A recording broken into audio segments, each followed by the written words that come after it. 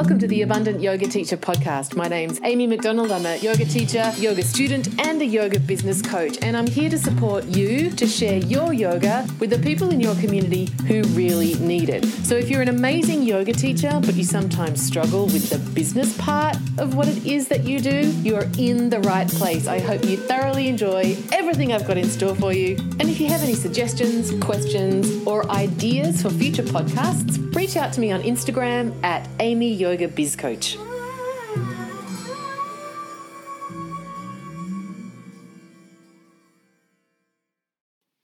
Hey everybody, welcome to the Abundant Yoga Teacher podcast. A special hello to everybody who is listening to this on Spotify. I'm sorry it's taken me 6 seasons to essentially get my shit together. But there you have it. Celebrations. We're here. You're here. I'm here. We're here. We're here. Good to be here. Good to be everywhere. All seeing, all knowing consciousness. Hey, this is a bonus edition. I know I have some favorite podcasts, and when they put out extras, I get very excited. So, yeah, hopefully you like this bonus edition of the podcast. Let me bring that in a little bit more. There we go. So I want to tell you a story today. I want to talk about, as I've been mentioning so far this week, yoga is just completely chock full of stories. And in fact, there are more stories than we realize, and terms that we use regularly as teachers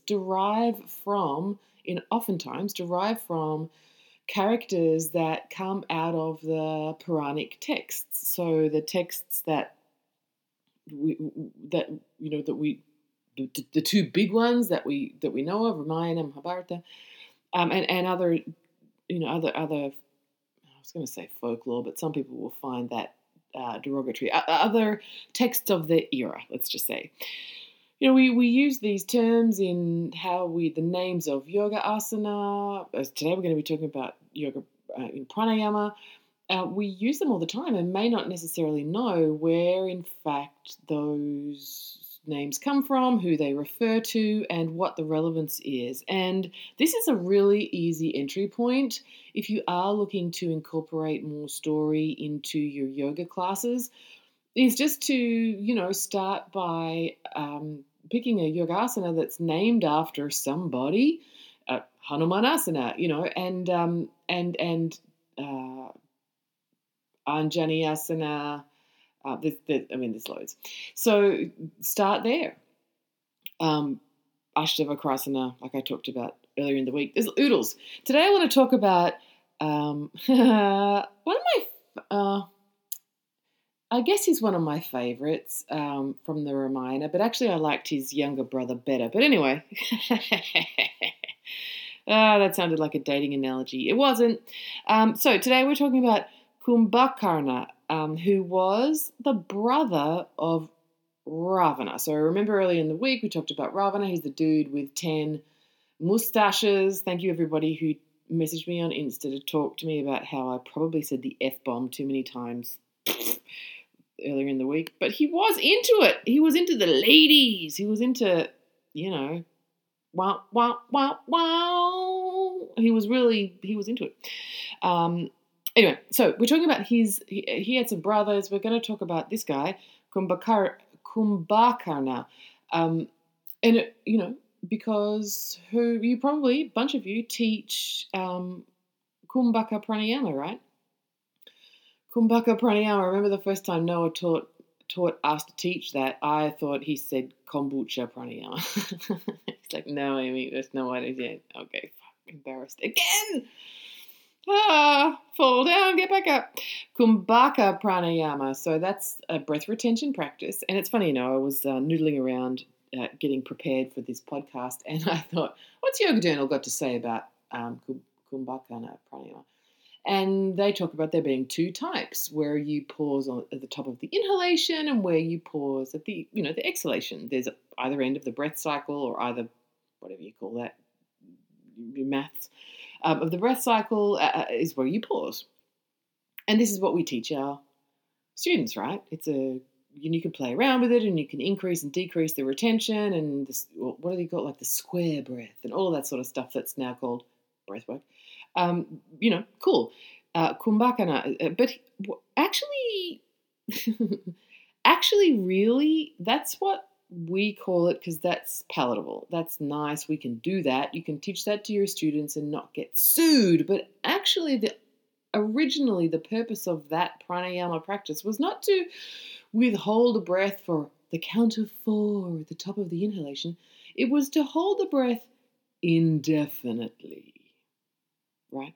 And if we look at the yoga starting to become something that was not just this weirdo cult out in the forest or this marauding, bands of vigilantes, mercenaries that you could hire to fight for you. That's what yogis were, folks. If you didn't know that, we'll do a history class. We will. Why not? Fun.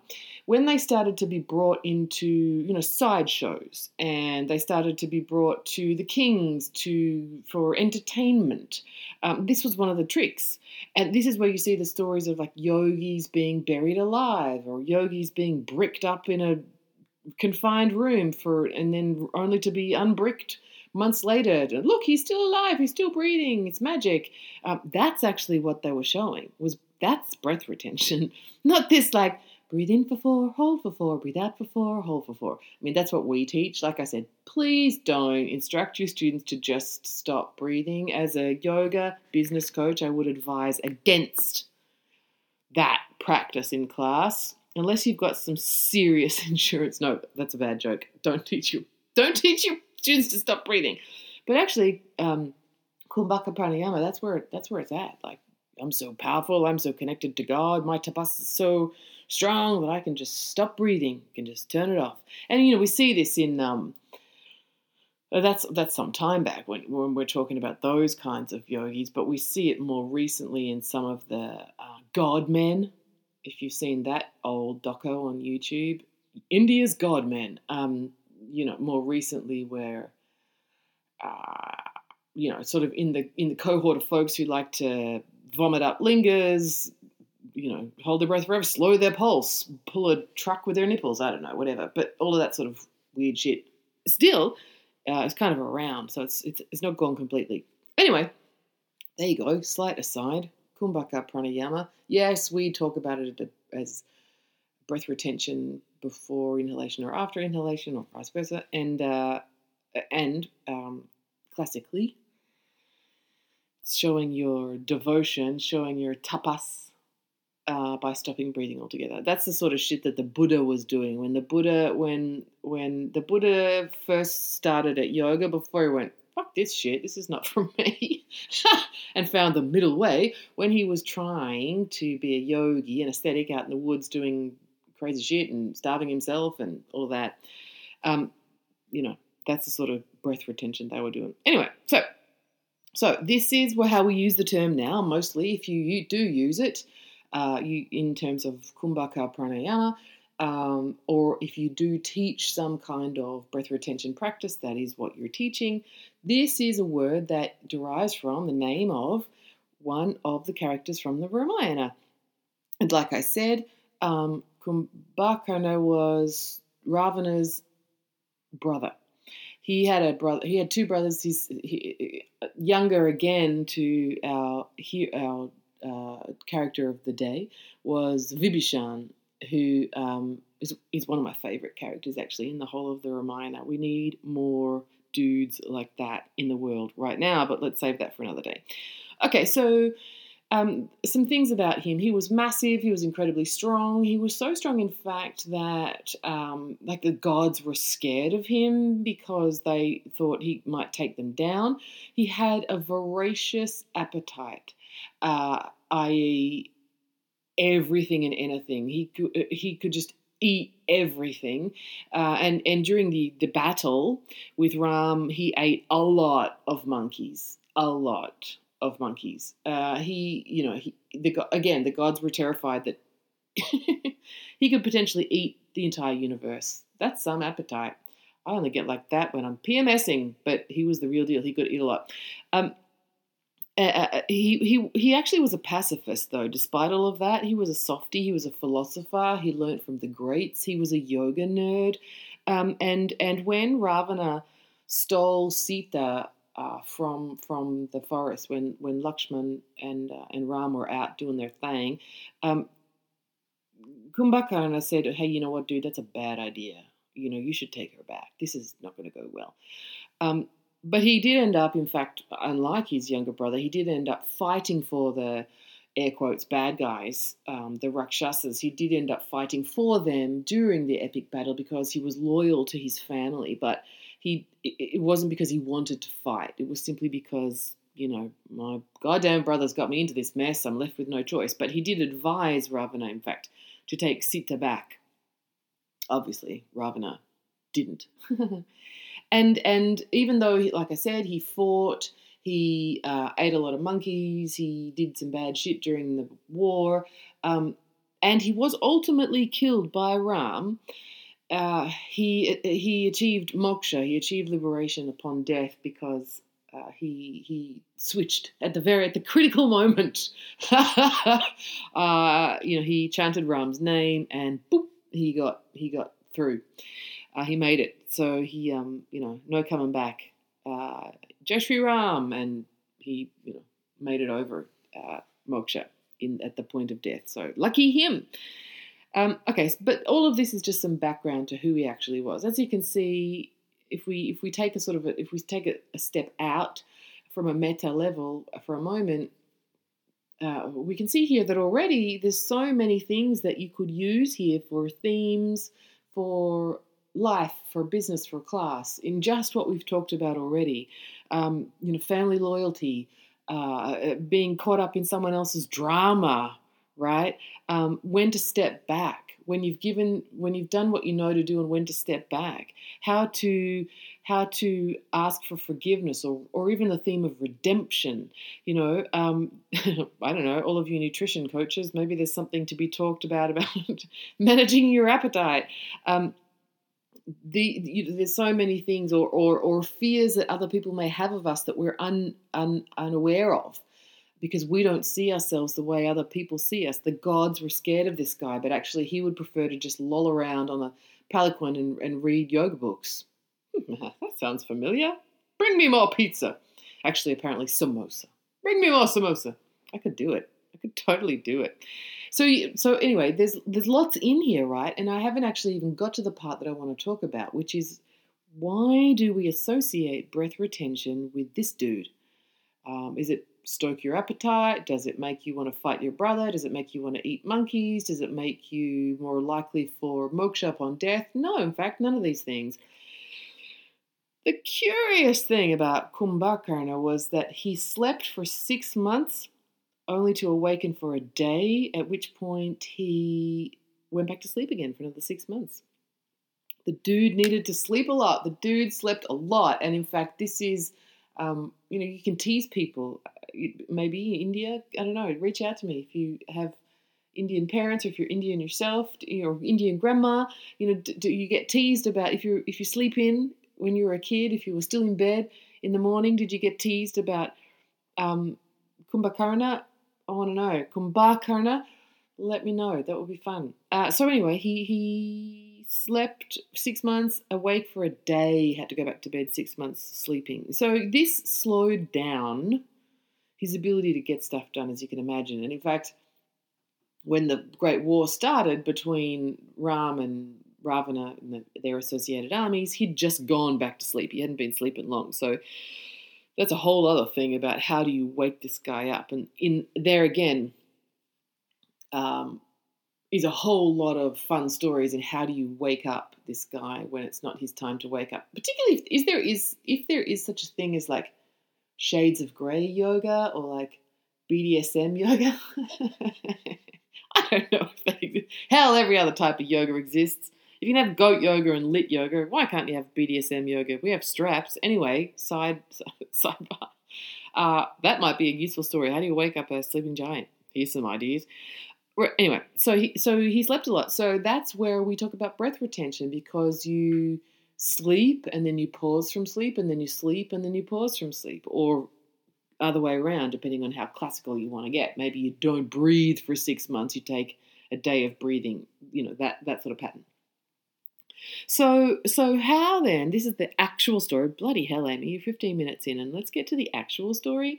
So the actual story I wanted to share with you today is, why is it that this guy sleeps for 6 months only to arise for a day and then go back to sleep?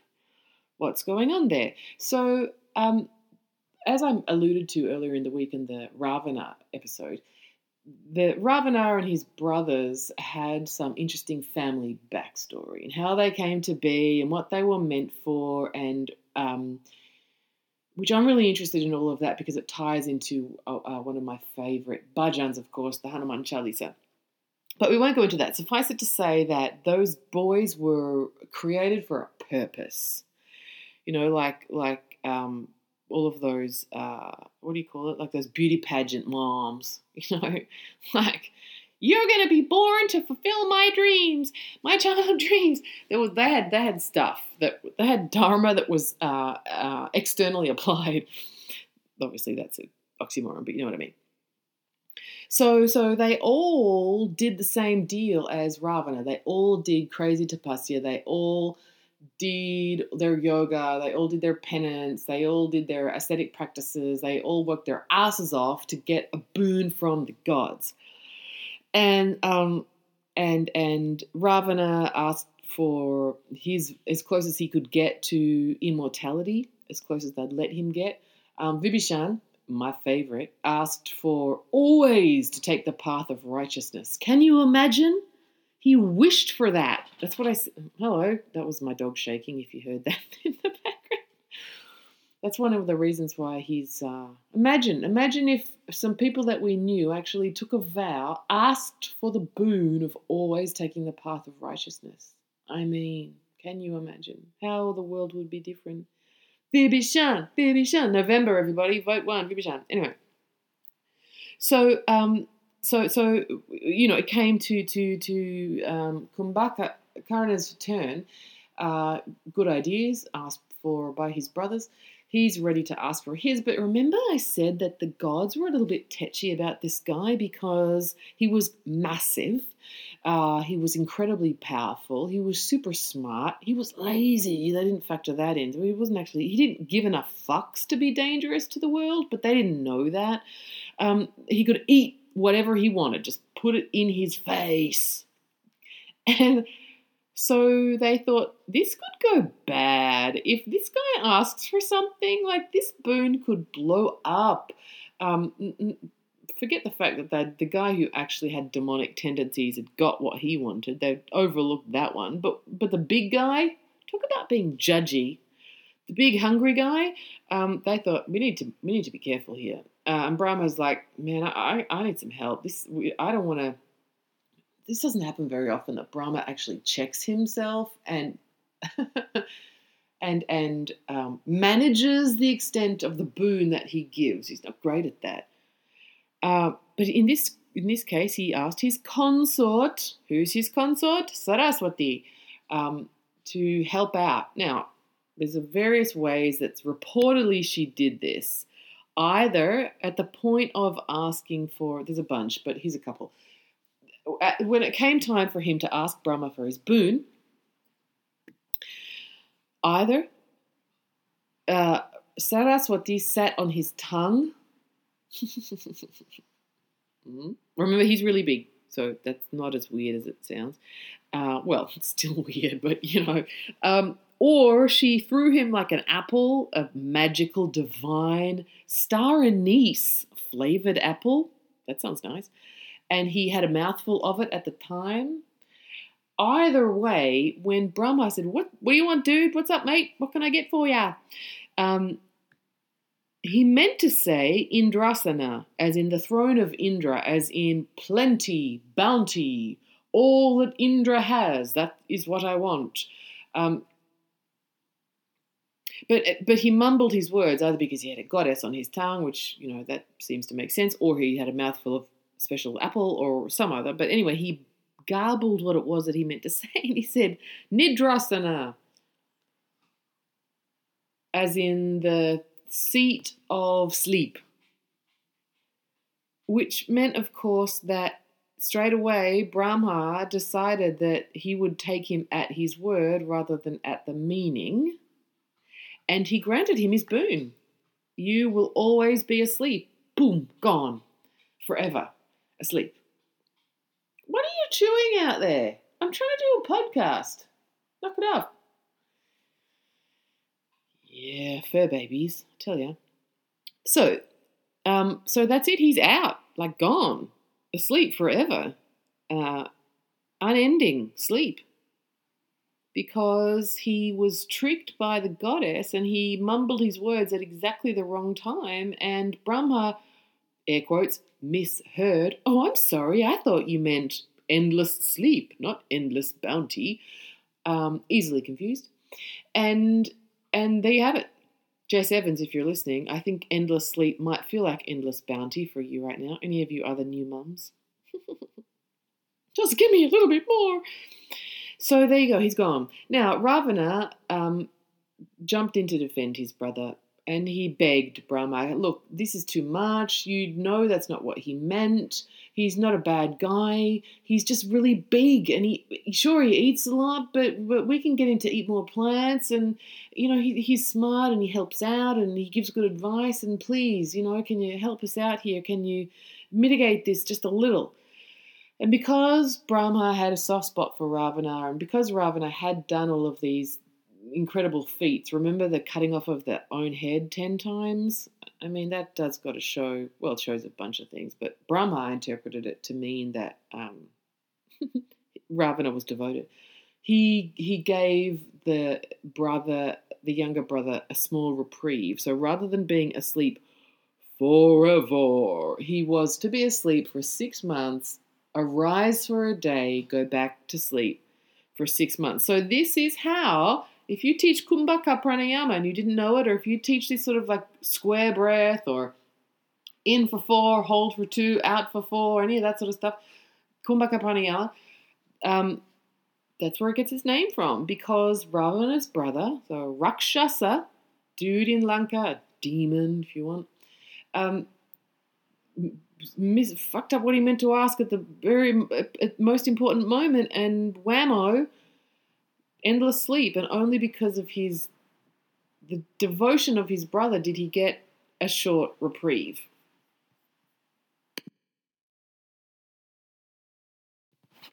So let's talk about how you apply this. This is where I think it gets really interesting. This is where we can apply these myths, allegory, metaphor, in a whole bunch of ways. So let's unpack it a little bit. So let's talk about how could you apply this to your own good self? What could this look like in life? And I think great way to look at this particular component, just the story, not the things that I talked about at the top, because like I said, there's oodles of stuff in there, but just this particular portion of the story. I think it's a great teaching for being mindful about what you say and using mindful speech and right speech and conscious language and being clear in your communication. I can think of times, and I'm sure we all have this, like particularly when we're children, when someone says something to you that's not well thought through, in the heat of the moment, that stays with you forever.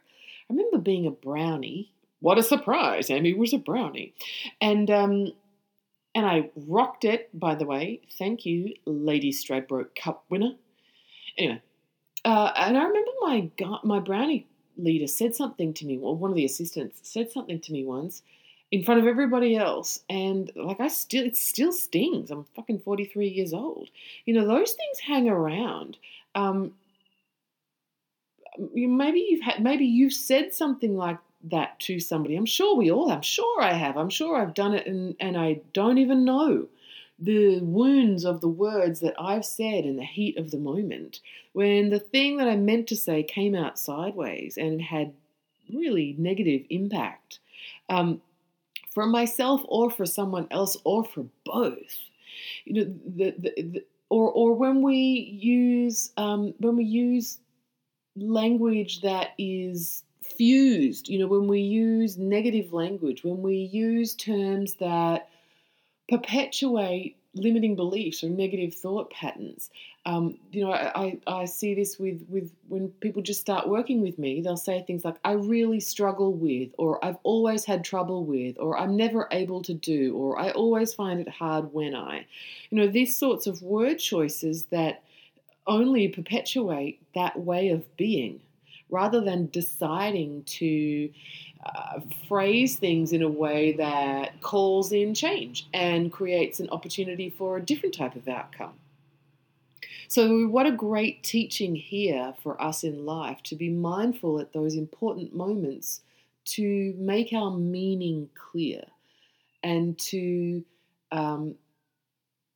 speak up for ourselves in a way that's understood and can't be misinterpreted, and to actually say what we mean. How often do we not do that? How often do we say something that's different from what we mean?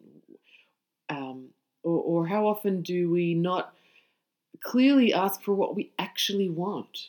Well, these are important teachings and journaling reflection opportunities that we get from this, even just this tiny little story.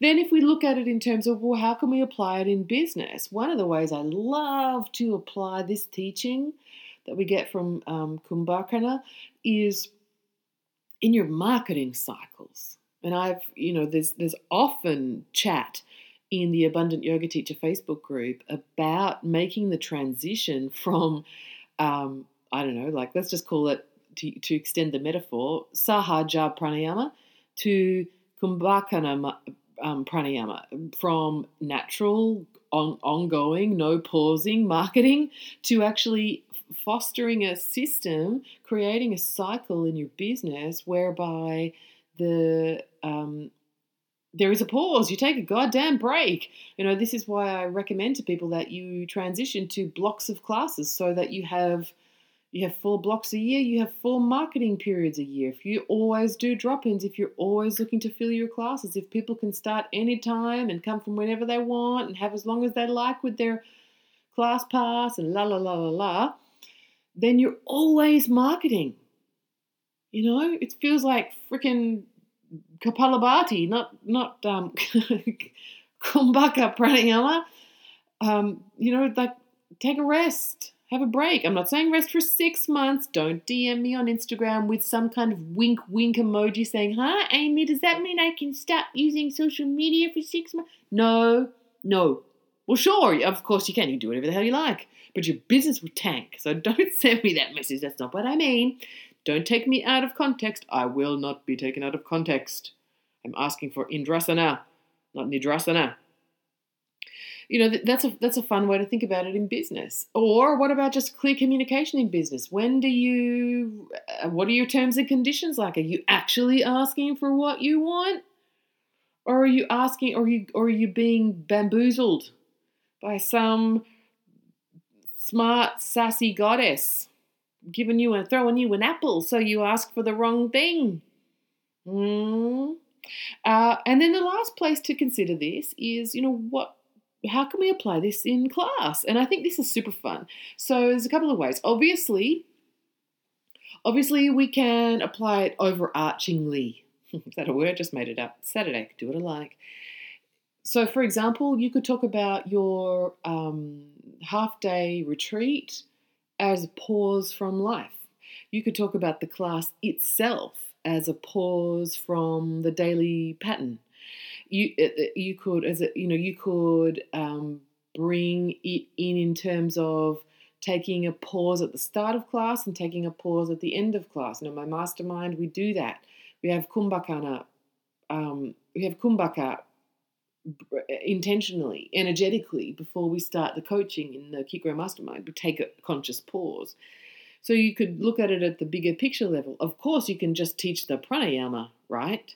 You could experiment. What does doing the pranayama in asana look like? What does doing the pranayama in yin or restorative look like? What does using the pranayama as an entry point to shavasana or yoga nidra look like? I remember doing yoga for, I was in India, the first time I went to India actually, for a month to finish my novel. And every morning I would do yoga with this dude who'd studied at, the Shivananda Center in Trivandrum, and he would come and teach me yoga. And it was old school Shivananda, and you would do shavasana between each pose. Okay, it's fish pose. Okay, it's shavasana. Okay, like every navasana, shavasana. What about that? Try that out. Why not have some fun with that? How do your students respond to that? How do they notice the practice being different with that physical pause between your asana? You could even be more subtle with it in using it in class in terms of, if you're maybe you're working up to a peak pose that's decidedly different and you're mindful of, diminishing returns, people fatiguing over time. So you could try something. You could, let's say your peak pose is Agni Stambhasana, and you don't want to max out people's hips for the night. So that sounded wrong, but you know what I mean. So you build in these kind of affiliated poses in between other things, so that you're building up the opening and the muscle memory and the awareness of the shape, so that before you start the descent down into Shavasana, you have reached your peak. So maybe if you teach some kind of flow practice, you incorporate, some thread the needle before you start. You incorporate Ekapada Rajakapadanasa, some pigeon stuff to get the hips opening. You do some, arm balances. Anyway, you get my point. Like maybe you pause between. And in that sequence, there's stuff that's not related. Not that you would want to internally rotate the femurs, because we don't want to do that if you're going to a peak pose. But what you may do is do something that's not a rotation. That's a forward and back. That's just extension flexion of the femurs, for example. And you're using the pause so that people can notice. Maybe you call it to mind. Maybe you invite people to contemplate how they're noticing the difference in range over the span of the entire class. Pausing or putting in a break between when you're doing it and when you're not doing it, and bringing it to people's attention. Anyway, these are, there's just some ideas, and this is just me chatting away to myself on a Saturday afternoon. I'm sure the opportunities for you are infinite. But if we come back to the premise here, my hypothesis for this week and next, as we launch into my new training program, is that the yoga, the stories of yoga are infinitely rich. And if you've ever felt stuck for what to teach, what to talk about, what to post about, what to do your newsletter on, what your next workshop is going to be about, what your retreat theme will be, you cannot stay stuck if you simply turn to the Ramayana and the Mahabharata, and in particular when you get into the detail, these sub characters, they're not the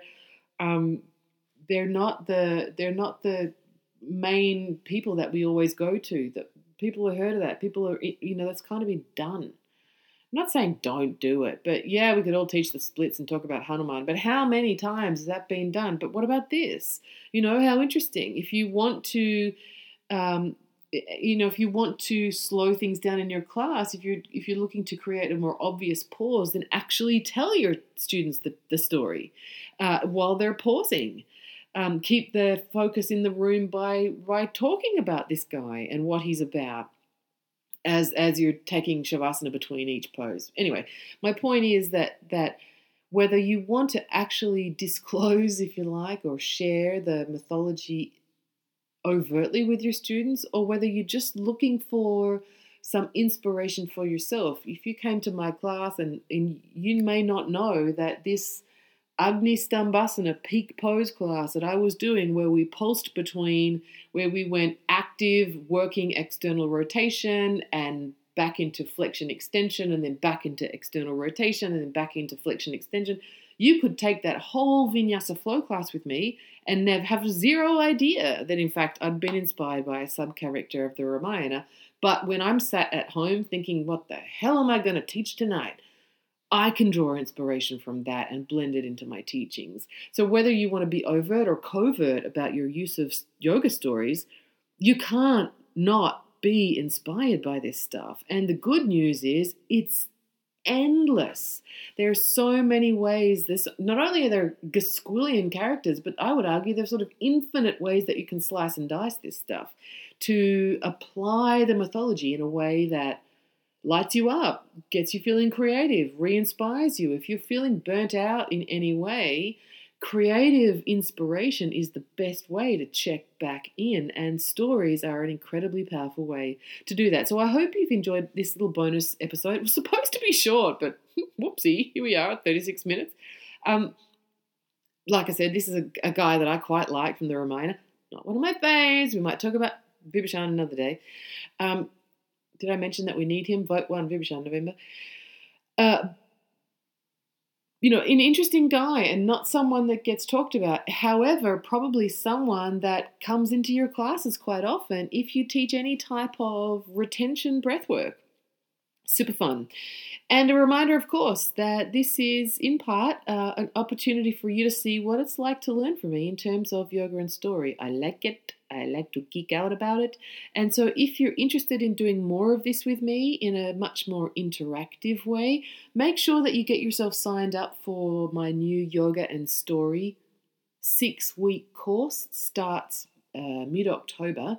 We're going to spend 2 hours a week together in a workshop format where I'll tell you a story in a more concise way, hopefully, than I have today. And then we'll unpack it and actually do this work about overlaying philosophy and pulling out the threads that are applicable to our life, to our business, to our classes. If this is going to be really great if you're a new teacher or if sequencing isn't your area of genius, this is going to be so fun because you'll have oodles of yoga teachers who will help you with weaving that stuff in or creating a sequence based on a story. If you just like to geek out, if you just want to know a bit more about these texts, if you're looking to generate a workshop series and you want some inspiration for that, or, you know what, if you just like hanging out with cool people, cool yoga people who don't really want to do the type of yoga that involves taking photos of your crotch. I've seen a lot of this is a sidebar, but I've got to share. I've seen a lot of not just okay, this is my Mula. Okay, I understand that seems to be a thing that people share on the internet and call it yoga. Fine. Intentionally choosing what my grandmother would call unfortunate angles for their camera shots. Now there seems to be this whole new thing that's like lady junk on the Instagram. I mean, don't forward them to me if you've seen them, but there was a time back in the day where you were looking for yoga pants that didn't emphasize that point. Do you know what I'm saying? I don't want to be super explicit about it on whatever, but although why not? Yoni power. But seriously, I'm looking for a situation with my pants that sort of smooths out some parts. I would prefer you to see the cottage cheese of my ass than, look, let's call it like it is, camel toe. That's what we're talking about. But that seems to be a thing on Instagram. What's going on? And accentuated. I was doing my Instagram thing this morning and I got this one. I'm like, are you sure? Did you mean to post that photo? Because if that was me, I don't want anybody to know that much information about me. Not on a first date. Come on now. And so I thought, I'm just so done with looking at of knowing that much about somebody that I don't know. Woo! So I decided I would unfollow that person. And then Instagram said, do you know you're following 20 more accounts like this? And I'm like, unfollow. Anybody who's got their lady junk that clearly defined on the socials is not the sort of person I want to talk about yoga with. Unless, of course, it's accidental. We all been there, right? Whoa, who knew? Oopsie. That happens. Especially if you wear that, like, Lululemon thong underwear. Too skimpy for me. Just saying. Anyway, my point is, and I've got one, I don't want to hang out with people like that. Hey, look at my intimate contours. I want to hang out with people who are like, hey, that's a fun story, yoga geek. J5. If that appeals to you, if they're your people, we're doing this course together. It starts in 2 weeks. You should come join. It's called Yoga and Story. You can check it out at amymcdonald.com.au/story. It's $297 Australian. I've just done a payment plan option for anybody who's like, I can't. It's another thing. So you can pay it like weekly if that's better. Why the fuck not? Anyway, so whatever that is, $49.50 or something. That's there too. It's exactly the same amount ultimately, but I know for some folks it's sort of easier to do it if you can think about it in terms of what is that going to mean for me a week. So you have two options: in full payment plan, same amount ultimately, but whatevs. You can have a Kumbhaka payment plan. Pay, pause, pay, pause. It's all there on the page. It's going to be great. Got questions about it, ask me. The page is fairly nebulous because I'm going to pick the stories as we go. Why? Because I want to make sure they're the most fun for the people who are signing up and, relevant. Yeah. amymcdonald.com.au/story. More of what we just done now, but better. For 6 weeks. It's going to be fun. I tell you, the people who have already signed up, like, man, it's seriously going to be fun. It's going to be sort of like Yoga Nerd dinner party, except at 7 o'clock on Friday morning. My time zone, check yours. It's not going to be the same as mine unless you live in my time zone. Fun. Anyway, a couple of things. I know people have asked me, I've had a bunch of people ask me, can I watch the replays? What if I can't keep up live? So the answer to that is I'll record them for sure. And in fact, this program has a Facebook group, and all of the recordings will go into the Facebook group. I'm declaring it now, kill the Facebook group at the end of the calendar year. Why? Because I just don't want to have a whole lot of Facebook groups in my life. So you can be in it until then. You can geek yourself crazy until then in that group. I think we can set it up so that you can download the replays if you want. Don't hold me to that. I shouldn't have said that. I don't know if that's possible. I'll look into it.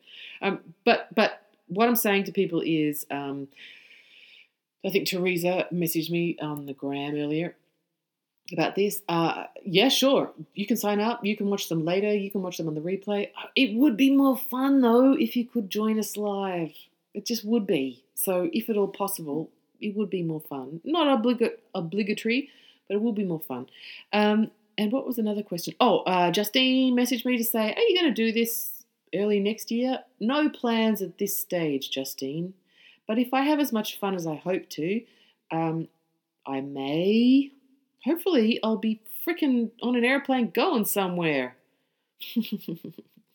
That time next year. Let's hope. I had that, you know how Instagram says, your memories from 4 years ago. My memory from 4 years ago, according to Instagram for today, was Amy at the Taj Mahal doing a headstand with a skirt. I've got to say, that is a siddhi. Shasasana with a skirt without showing any leg is a siddhi, let alone your intimate lady contours. Anyway, who knew I was going to give myself an opportunity to say that a second time? Thanks, Instagram memories. So back to Justine's appropriate and professional question. The answer to that is probably not. And if I do it again, if we do have a whole heap of fun and I decide to do it again, I'm guessing it'll be a whole bunch of different stories because why not? There's oodles of them. And, I want to go big or go home. So if you're joining that, check out the page, amymcdonald.com.au/story. If you've got questions about it, always Instagram message me. Always love hearing from everybody, and thanks to everybody who sent me a celebration note about my podcast finally being on Spotify. Talk about dragging the chain. I've been asleep for 4 years. But it's there, so well done me. Took like freaking 7 minutes, honest to God. Don't you just hate it when you find out something you've been putting off for years takes 7 minutes? Yoga and Story, amymcdonald.com.au/story. Oodles of fun. Thanks for joining me on the weekend. Jai Shri Ram. Till next week. Bye. So there you have it, folks, another edition of the Abundant Yoga Teacher podcast. Hey, favour to ask. If you found the content useful, I would be very grateful if you could support this podcast by giving me a 5-star rating. And if you've got a moment, a review would be super cool. No pressure, of course.